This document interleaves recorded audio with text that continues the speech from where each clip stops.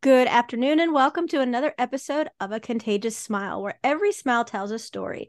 We have Annette with us today, who is the author of Dragonfly Into the Light, as well as some amazing other accomplishments under her belt, which, if she's okay with, I would like to kind of talk about throughout the podcast. Um, Annette, thank you so much for being here with us today. I truly appreciate you finding the time to be with us. Oh, thank you. Thank you for inviting me. Of course. So, like me, I know that you were also raised in a trauma zone. Can you kind Yeah. of tell me what that was for you? What was that like for you? As a child, my parents were divorced at a very young age. And even though they were divorced, I still had a lot of, like, our dad would come and go. He was in and out of the house a lot. And he drank a lot and he was very unpredictable. So we never really knew when we heard his vehicle coming down the street, because you learn to Yeah, listen for certain absolutely. things. Yeah. When we would hear his car coming down the street, we would all be like, What do okay, we did we expect? do our chores? Did we do this? Are we going to be in trouble the minute he steps out of the car? Mhm. And we were too little to understand that we had no control over that behavior, but we thought we could control it by checking off all the boxes, right? Right. Now, were your siblings treated the same as you, or is there a black sheep and a golden child kind of situation? Well, I would say my brother probably got the worst of it, and I don't really know a reason for that, other than the fact that I was very in your face and tough as a young child. I was the standoff, like I would get between someone like my dad or anybody and my brother, and I would like toughen up and be like, you got to go through me to get to him. And I was like that from a very young age. So I started out learning how to protect other people, including my mom, But not yourself. at a very young age. Yeah, and I thought I was indestructible, so I didn't need protection. I was tough. So, how did that turn into your relationships as you got into those relationship years of teenagers and early tweens? And 20s, I guess. How did that turn into relationship for you? Yeah, well, I have lifelong girlfriends, very close, strong, tight knit relationships with a lot of women that have been very long, long, long, long relationships. And with men, though, I had a tendency to be attracted to people that gave me that same feeling, like made me feel powerful and strong. But then also there was this like underlying question of whether or not it was going to last forever, kind of that abandonment thing. So I spent years, literally many, many, many years, basically dating the same guy with a different face. We've all been there. Basically my whole life. Yeah, that uncertainty. It's a very Yeah. uncomfortable feeling to have, right? Yeah. So, what made you come out of that? What woke you up from that? Well, as my last relationship ended right before COVID started, and I kind of made up my mind as I was exiting that situation that I was starting to recognize a pattern. And I was like, okay, why does this keep happening to me? And yes, I'm aware that this person did some things that were not satisfactory, that were unpleasant, that were whatever. But what role did I play in it? And what can I do to stop myself from doing that again? Because it was devastating and horrifying. Of And course. being left, picking up the pieces of your shattered dreams and your shattered emotions and all of those things. I was like, I never want to feel this way ever again. But I knew that falling into a bottle or taking another college degree or, getting on Tinder and just meeting a new person, those were not the things that I wanted to do this time. I wanted to figure out how I got there, how I could understand it better, and how I could change it for the future. And I didn't even realize what I was letting the lid off the can of worms, but it was the best decision I ever made to not fall back on crutches and habits and things like that. Let me ask you a question, Annette. When you started doing like the Tinder thing, I've never done that, so I'm totally clueless as of it. and you see a person, like my friends would be like, oh yeah, we left, swipe right. I'm like, what are you talking about? But when you do that, aren't you nervous like prior because you're like, I don't know what I'm going to meet, what do they put their best face forward, or is it really not the person you often hear that's in that picture?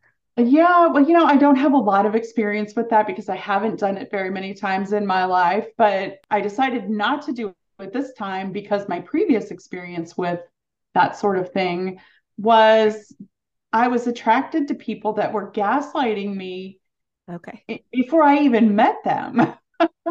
Oh So wow. like the gaslighting and the emotional trauma with that type of person starts in the very beginning. And once you're aware of what that looks like, you can't even go there. You're just like, nope, nope, nope. I can pick it out now just by looking at someone's profile. It's like, nope, not a good person, not a good fit, not that one. So I don't even bother at this point. So now you are a single mom to your daughter. Yeah, well, she's 37 now. So Stop single it. mom. Oh, Can I have some of your water, whatever it is you're drinking? Because you're beautiful and you do not look like you have a 37-year-old daughter. I thought yeah. you were going to be like a teenager's mom. Yeah, well, I was at one Well, point. yeah, but Now I have teenage grandchildren. I pause for do. silence. No way. You're not a grandma. Yeah. If y'all could see her, you would say, you're right. There's no way this woman's a grandma. No. Yeah. Because you That's think of right. grandma, I think of my grandma was grandma. You look like a grandma, but like, Yeah, I know, right? yeah, My grandma had white hair when I was born. well, I just want some of your water. I can. Yeah. Okay, so now that I've totally toned off the back, tell me about how are you? Well, I can't ask that now because I was going to ask you how did you make sure that your daughter doesn't start dating and fall into that same cycle? Well, I guess I can. So, how did you prevent your daughter from falling into that same cycle that you went through? Yeah, well, fortunately, my daughter was raised by me, myself, and a few of my friends who really made sure that we like made a pact when we were younger that we were going to make sure our children were raised to be confident and independent in a healthy way, not in the independent way that I was born and raised. Right. Like I was Totally different.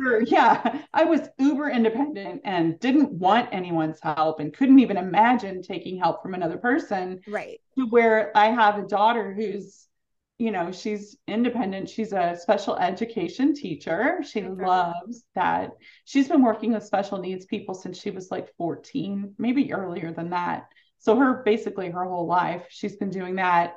And I really have loved the last couple of years with me going through this journey and being able to talk to her about her adult journey. We've had some really awesome conversations, and she's taking some huge steps to be more emotionally aware, more emotionally intelligent.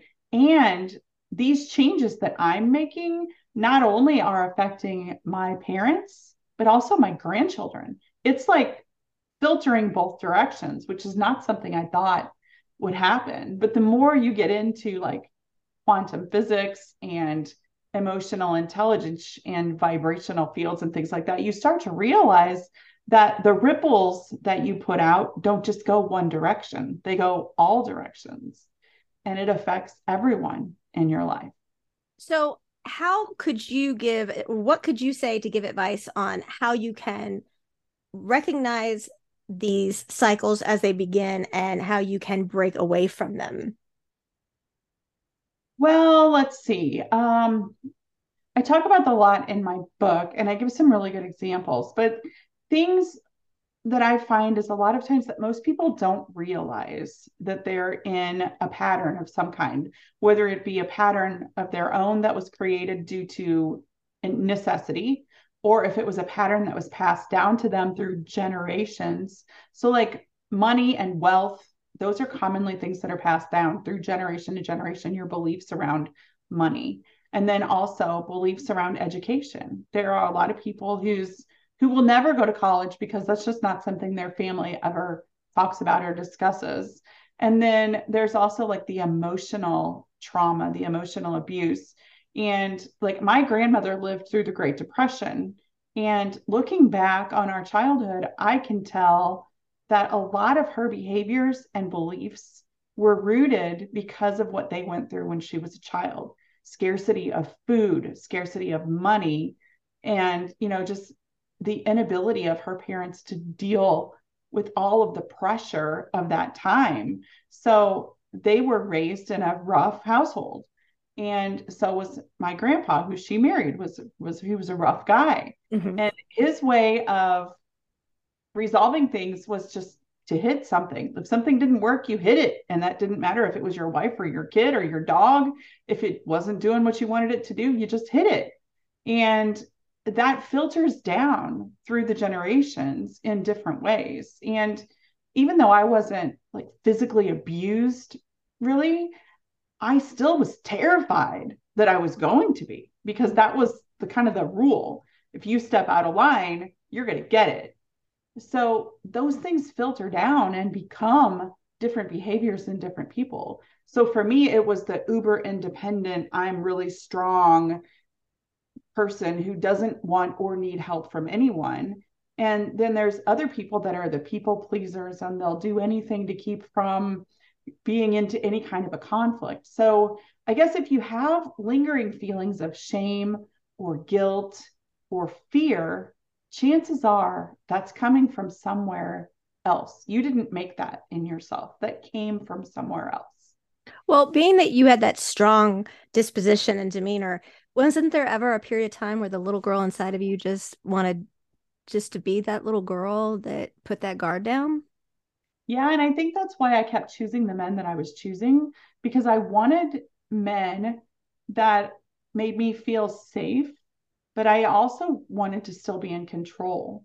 And that's a really hard That's a dynamic. hard one to find. Yeah, it really is. So it was really weird, the relationships that I ended up in, because I was like the mom and the little girl that needed that support. And you can't find a person who's going to fit into that role. Like they Right. don't, somebody who wants you to be their mom isn't going to be the supportive backer upper of an Yes. amazing woman. And somebody who wants to be the supporter of an amazing woman who's going to go out and tackle the world doesn't want you to be their mom. So there was a lot of imbalance there. There was no homeostasis in those relationships, because what I wanted and what I expected were two different things.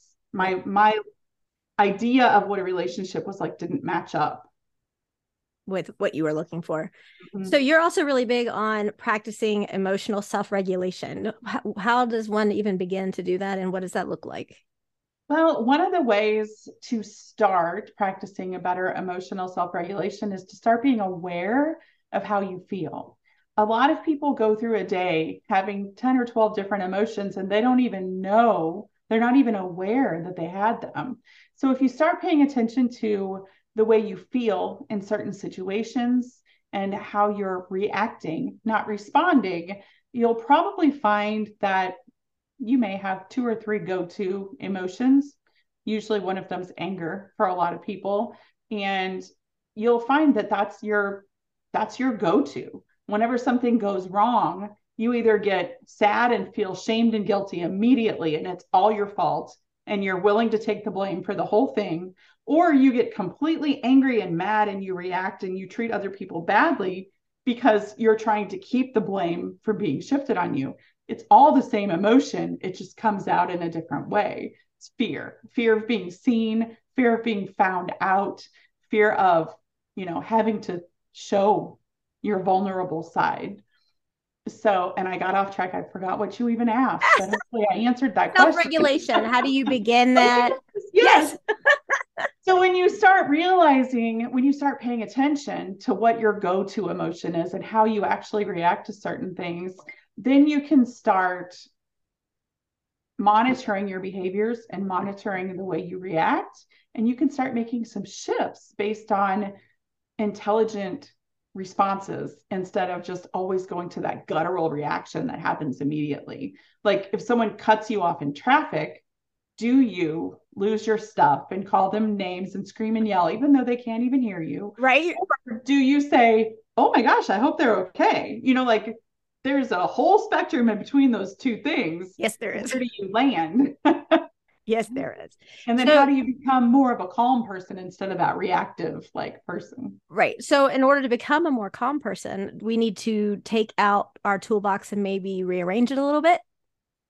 Yes. And one of the ways you can do that is if you examine, say, what what requirements do I have in order for myself to feel loved or accepted? And if you think about it, like, what are the things that have to happen in order for that feeling to be true for me? So, like, say, in order to feel loved, you need to be told that you're loved, Mm-hmm. but you also need someone to do nice things for you or to buy you gifts or to always be right there with you, being your biggest cheerleader in the world, regardless of what's going on in their life. So if they're having a bad day, then you're having a bad day because you don't feel loved because they're focused on their self. So it's about the rules that you create that allow you to feel a certain way. And what you'll find is that we have a lot of really difficult hurdles to jump to get to those good things: joy, happiness, fulfillment. Like, when I reach this money mark at my job, then I'll feel fulfilled. And then when this happens, then when this happens, then when that happens, then, and you'll find that you have a lot of requirements to feel those positive, good emotions. But you'll find that in order to get angry or frustrated or feel sad, you have a lot less requirements for that to happen. So your automatic go-to, if somebody cuts you off in traffic, is anger, then you have very few requirements to hit that emotion. And if, say, somebody at work is having a bad day and you walk in and say hi to them and they ignore you, you're instantly sad. Right. Okay, Yeah. so how many rules do you have that give you the right to feel sad, like inside of you? Like, what rules have you created? So if you have zero rules about being sad and somebody just doesn't look at you and you're instantly sad, then maybe we need to reframe what the regulations are for that emotion to be valid. Because Absolutely. typically, someone not looking at you is not a valid reason to be sad. But maybe that's what it is for you. Maybe you've come to that from something in your childhood. Maybe that's how your parents let you know that they were upset with you. They wouldn't look at you. Wow, that's so interesting because I never thought about it that way. But if you're working on bettering yourself and your self-regulation, how how about if we learned how to recognize like patterns of that toxic behavior so that maybe it would help us better self-regulate in a positive way? Yeah. Like, if you catch yourself saying the same phrase over and over again, which I can't think of a great one right now, but like, money grows on trees. That's an example. There are things that people have that are like family life too, or whatever. If that doesn't work, just spank them. I hear that one a lot, which that doesn't usually work either if nothing else is working. Just FYI. But if you find yourself repetitively saying or thinking the same thoughts over and over and over again, like, I'll never get that promotion, or nobody ever sees me, then there's something there that needs to be kind of worked on a little bit. And I was talking to a client yesterday on the phone, and her biggest fear about emotional growth is reliving her past. She's like, I don't want to relive all of that. And I was like, good news. You don't have to. As a matter of fact, I don't even want you to. I want you to become familiar with the emotions that you have inside your body and learn how to understand them, recognize them. And one of the things I find is that some people don't even know what the emotions they're having are. They think it's anger or they think it's fear, but when you really get down to it, it's shame. Can you give me an example? Like that would be something I can totally see so many of us think like I'm angry for this reason, but it's really shame. Yeah, well, they're angry because they're afraid they're going to get found out. Right. And the problem is they don't have any reason to be shamed. They don't have any reason to worry about being found out, but it's so deeply ingrained in their DNA that that's their go-to emotion. So say say you're a teenager and you have a habit of not doing your homework when you're supposed to do it. Most teenagers. Whenever you're mom or dad or whoever it is says, hey, I need you to make sure your homework's done because this, oh yeah, it's done, it's done, it's done. But then you have this bubbling up like, oh my God, I'm going to be found out. I just told them my homework was done and it's not, but I'm going to get it done, but it's not. That feeling starts bubbling up. And you could say, okay, no problem. I got it. Or you can say, why do you always pick on me? How come you're always, and that's just deflecting what they said, which wasn't an insult in any way. Hey, when you get your homework done, or once you get your homework done, that doesn't require an angry, like stand up and fight response. But if that's the response you go to, it's because you have that underlying guilt.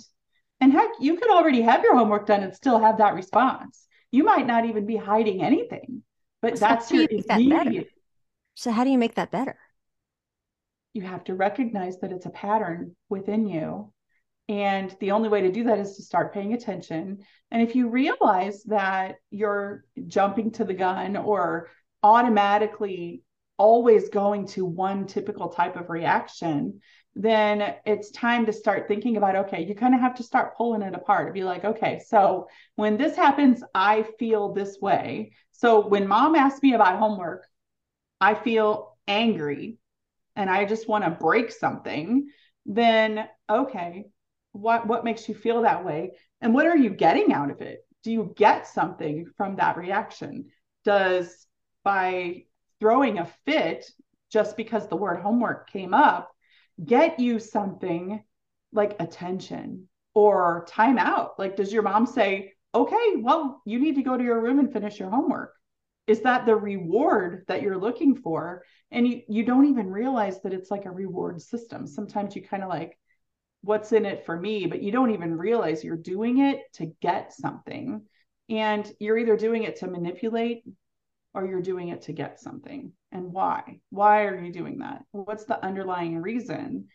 And then figure out like, where does that fear come from? And sometimes you can't figure out where it came from, but you can accept that it's there and you can start learning how to reframe it and feel differently about each situation that makes you feel fear, because there may be several different ones, and if you don't know where the fear comes from, you can't like erase the cause, but you can learn to deal with it every time it pops up. So And it tell may be I'm so different sorry, I things. didn't mean to cut you off. Oh no, that's okay. There's like a 2 second delay here for some reason. What made you decide to write your book? What was the message you were trying to get out? Well, first of all, I started writing it in like 2006 just as therapy for myself. And then during the pandemic, when things were kind of slow, I was like, you know what? I really ought to finish that book. So I sat down and started looking at it, and I decided that I wanted to make sure that it was a fiction based book because I wanted to be able to create the characters in a way that would be very relatable to everyone. And I wanted to make sure that they were um, like somebody's sister, somebody's Mhm. mom, somebody's whatever, so that you could really, really relate. And then I wanted to make sure that not only was the story really good, but I wanted to raise awareness about emotional abuse and trauma. I wanted to raise awareness about generational patterns and generational curses. And I wanted to give people some ideas on how they might start the healing process. Because I feel like a lot of people don't even realize they're in an emotionally violent or emotionally scary situation until they're out of it.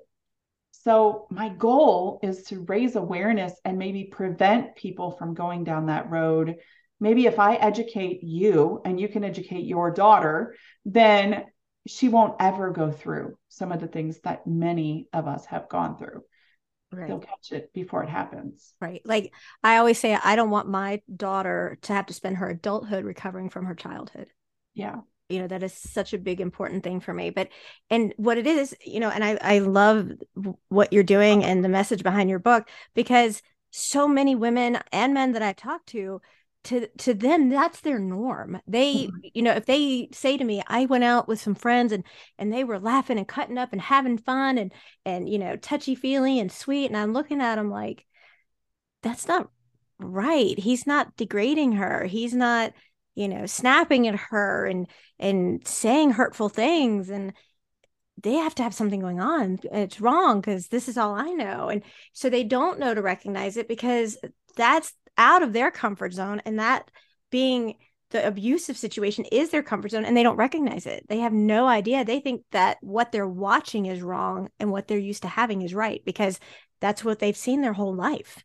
Yeah, it feels really uncomfortable to be around adults that can joke around and have close relationships and friendships that are not sexual in nature when you're used to being around all of that red flag activity 24/7. And, I've heard people say, honey, that wasn't a Superman cape. It was a giant red flag. But when you're one of those people that was raised in a situation where life was uncertain or scary, or you had to protect yourself or other people, a lot of times those red flags, they're not all that visible to you. They Right. seem normal, Right. very normal. Very, very normal. What does emotional growth look like for you when it comes to like weight loss? Because one thing I hear all the time as well, and I can verify this one myself, is that when this is going on, we feel alone. We feel isolated. We're taken away from our friends. We're taken away from our family. Everything we do is accounted for by our attacker, our abuser. And so we have nothing. And a lot of time we just sit in a corner and comfort ourselves with food. And it might not even taste good. It's the fact that, we pick it out. It's something we choose, we have control of, and we shove it in our face. And, it took me, Annette, somebody, it was actually my therapist after years and years that said to me, have you ever realized that maybe another reason that you ate so much and gained weight was so that maybe that attacker or abuser no longer wanted to see you as an attractive person? Maybe you tried to make yourself not attractive. I had never thought of that. I had never, ever thought of that. And finally, I was like, wow, that totally makes sense because I was in the corner shoving food in my mouth that I hated, that tasted awful because I could control it. And then I thought, well, maybe that is why I'm doing it. So then he won't think I'm attractive. But I never thought about that. And it was years and years later. So how can someone come back from that and get back to a healthy weight, get back to Uh, the happy emotional state that they need to be in and that they deserve to be in? yeah. So what if your underlying belief is, I make such poor choices when it comes to relationships. I don't trust myself to choose a good partner. If I gain weight, I won't be attractive to as many people. So I have to fend off less suitors, and I don't have to worry about it. I don't have to make that decision. I don't have to set the boundaries. I don't have to do the things like say no, which is uncomfortable to a people pleaser if I'm overweight.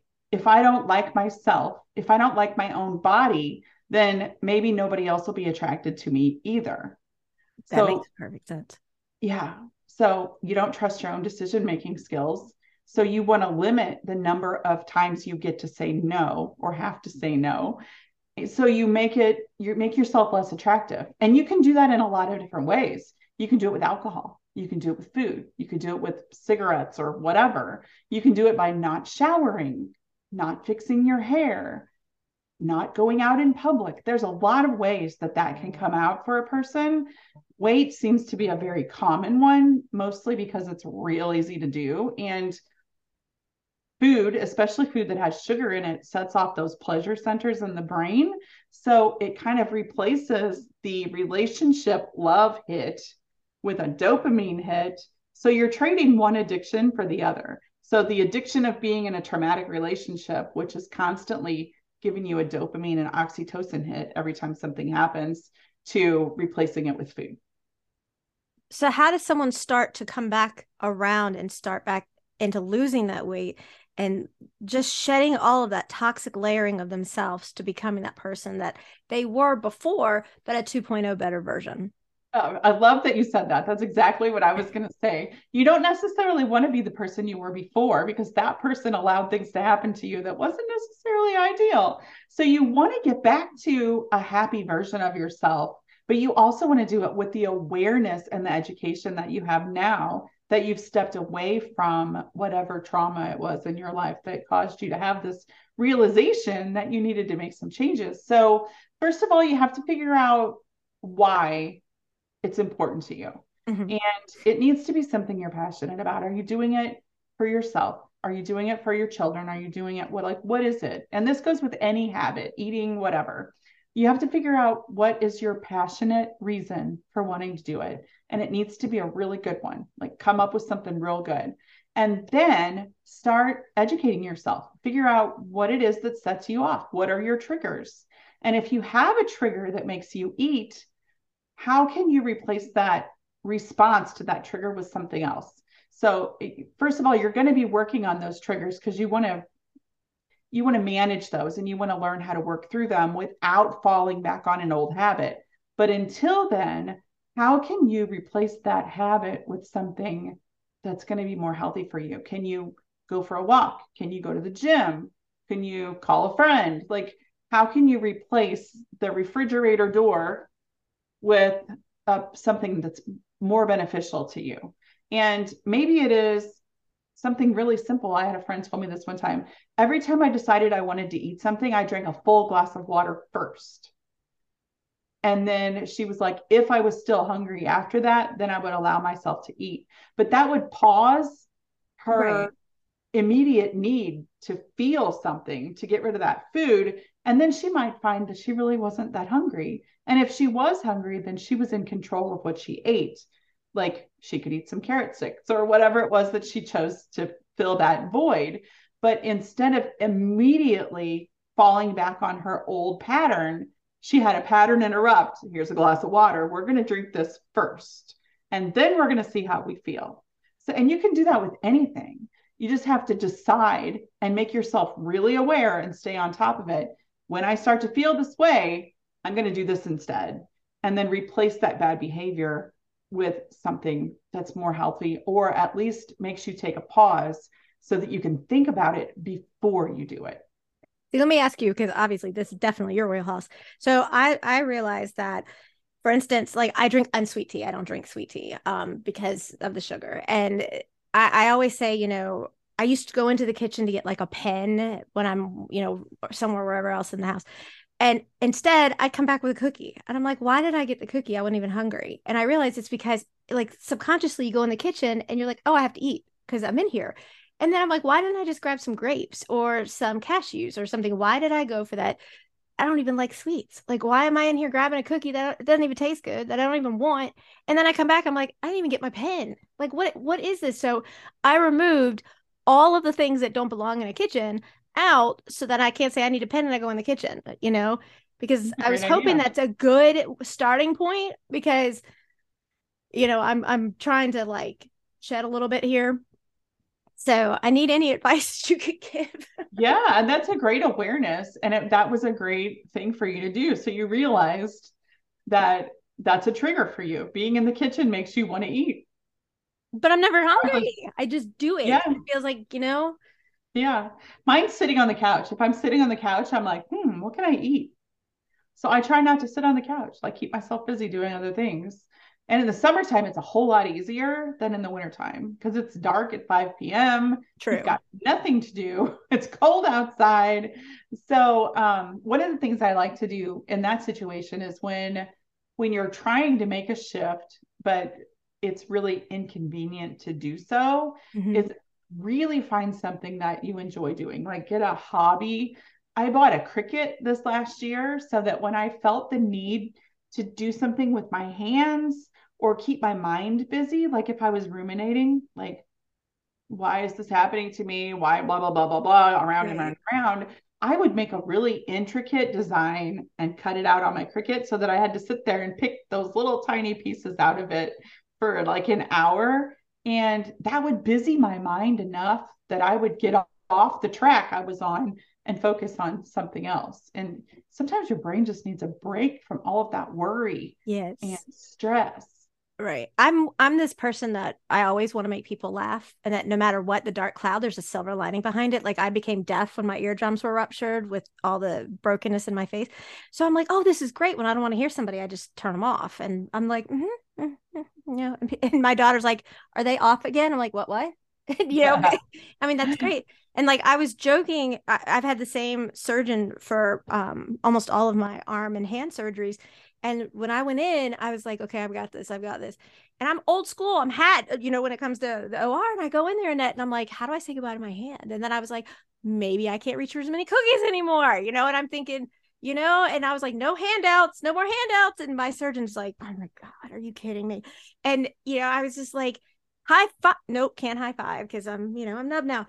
And you always try to make it lighter, but then you're always trying to be cognitively aware of what that is to make it better. And it's so hard because so many people just find that comfort because the food doesn't talk back to you.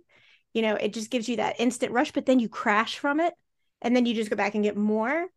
And, you just want to help people and say, let's not keep hiding behind that food because it's got to be so intense all the time, and then you just keep putting on weight and you don't feel well. And then you feel it's like a downward domino spiral. Yeah, it really is. And then the more disgusted you get with yourself, the more you eat. Yes. You're like, oh, great. I just ate a whole box of Twinkies. Well, I might as well just have another one because I already did that. I might as well just top it off. Let's put some icing on top of that. That stuff in the middle is not enough. Right. Yeah. Let's wash it down with a big Coke too. Yeah, of course. Yeah. Oh, that's brutal. Tell me about the clients that you work with. What kind of clientele do you work with? Are you opening to taking new clients on right now? I am. And the type of people that I really like to work with are people that have already realized that something isn't quite right and they're ready to take the next step into becoming their best version of themselves. And those are the people that I just really passionately love working with because I love seeing those light bulb moments when they're like, oh, that's why that used to happen. Okay, well now I know better. Now I can do this instead. And of course, every situation is completely different. Oh, sure. So it's hard to come up with examples, but yeah, I spend most of my time with women. I've dealt with a couple of male clients, but I find myself a lot more comfortable with women just because I understand their thought processes and stuff better. I feel like we connect more than I do with men, and probably partially because haven't always had the best relationships when it comes to men. So I have a little bit of a lack of trust there with some of those things, which I'm working on myself.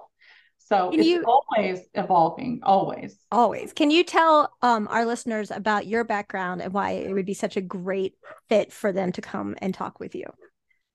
Well, my expertise started when I was probably around 40 when I decided I was going to become a naturopathic doctor. So I became a doctor at a later age. And I'm a board certified naturopathic doctor. I think I did that in 2014. And it's been an amazing journey because I love helping people figure out the root situation, whether it be an emotional root trigger or maybe it's a health like DNA, genetics, like whatever it is. I love to help the whole person. And I really feel like with all of the experience that I've had in that arena, I'm very well suited to help people kind of weed their way through. And I was misdiagnosed at the age of 30 with rheumatoid arthritis because they didn't know what else was wrong with me. And come to find out, it was really just inflammation and food allergies. So once we got to the bottom of that and cleared out my diet, my fingers are straight. Look at them. There's no crooked fingers. So I didn't have rheumatoid arthritis, but so I'm kind of familiar with that, the road that you get on once they decide you have like an autoimmune disease. And when you finally get to the point to where they're like, well, here's some antidepressants. I sure hope you feel better. And I was like, I'm not depressed. I'm sick. Like, big difference. Yeah. Yeah. But they just don't know what to do with some people. And I think emotional and nutritional have to go hand in hand in order to really get to the bottom of some of those issues that people have. I mean, you can do all the things nutritionally. And if you don't get rid of those emotional blocks, first of all, you're never going to break that bad behavior that keeps getting you back where you were. but also it's going to be difficult to heal yourself at the cellular level if Right. you have trauma still existing in those cells. Now, do you meet clients on Zoom? So, like, we have clients that are everywhere. They don't have to just be based on where you are geographically, right? Yeah, I honestly haven't seen a person face to face in an office in years. I do most That's of my stuff nice. online, either by like chat, texting, or phone calls, or sometimes Zoom. It depends on who it is, the situation, where we are. And I kind of decided I liked working from home and being a little bit of a nomad years ago. So I travel frequently and I just take my phone with me, and wherever I am is where I help people. And I don't have to be tied to an office or a desk or a certain location. That's nice. Now, tell everybody how they can find you to get in touch with you. Yeah, the easiest way is probably just to go to my website. It's AnnetteCopeland.com. You can also find me on Facebook under Annette Copeland, or on Instagram as Ask Dr. Annette. And you can find my book, Dragonfly Into the Light, on Amazon. Now, Annette is offered to do a couple of autographed books for some of our lucky listeners. So we thank her for that. That's going to be so amazing of her to do that. Also, we ask everybody to leave us with, you get to choose either a story that you have from one of your clients that just made your day, or a quote from you. Oh, um, let me think.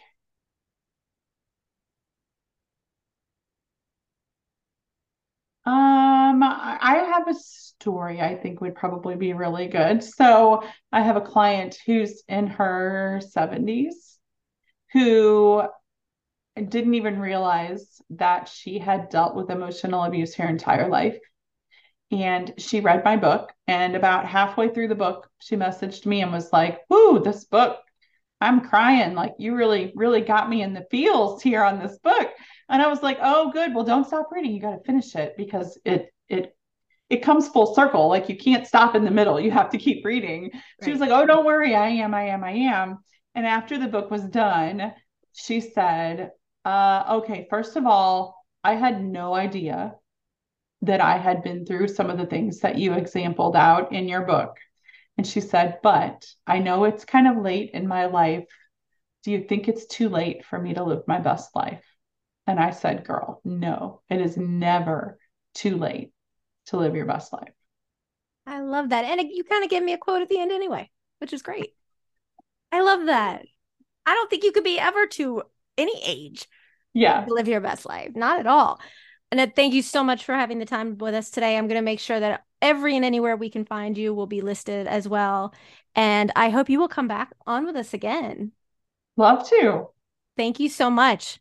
And thank you for what you do as well. Oh, thank you. We just want to help people like you do. That's it. Yeah, that's the Yeah. goal. Yeah. All right. Thank you so much. Thanks.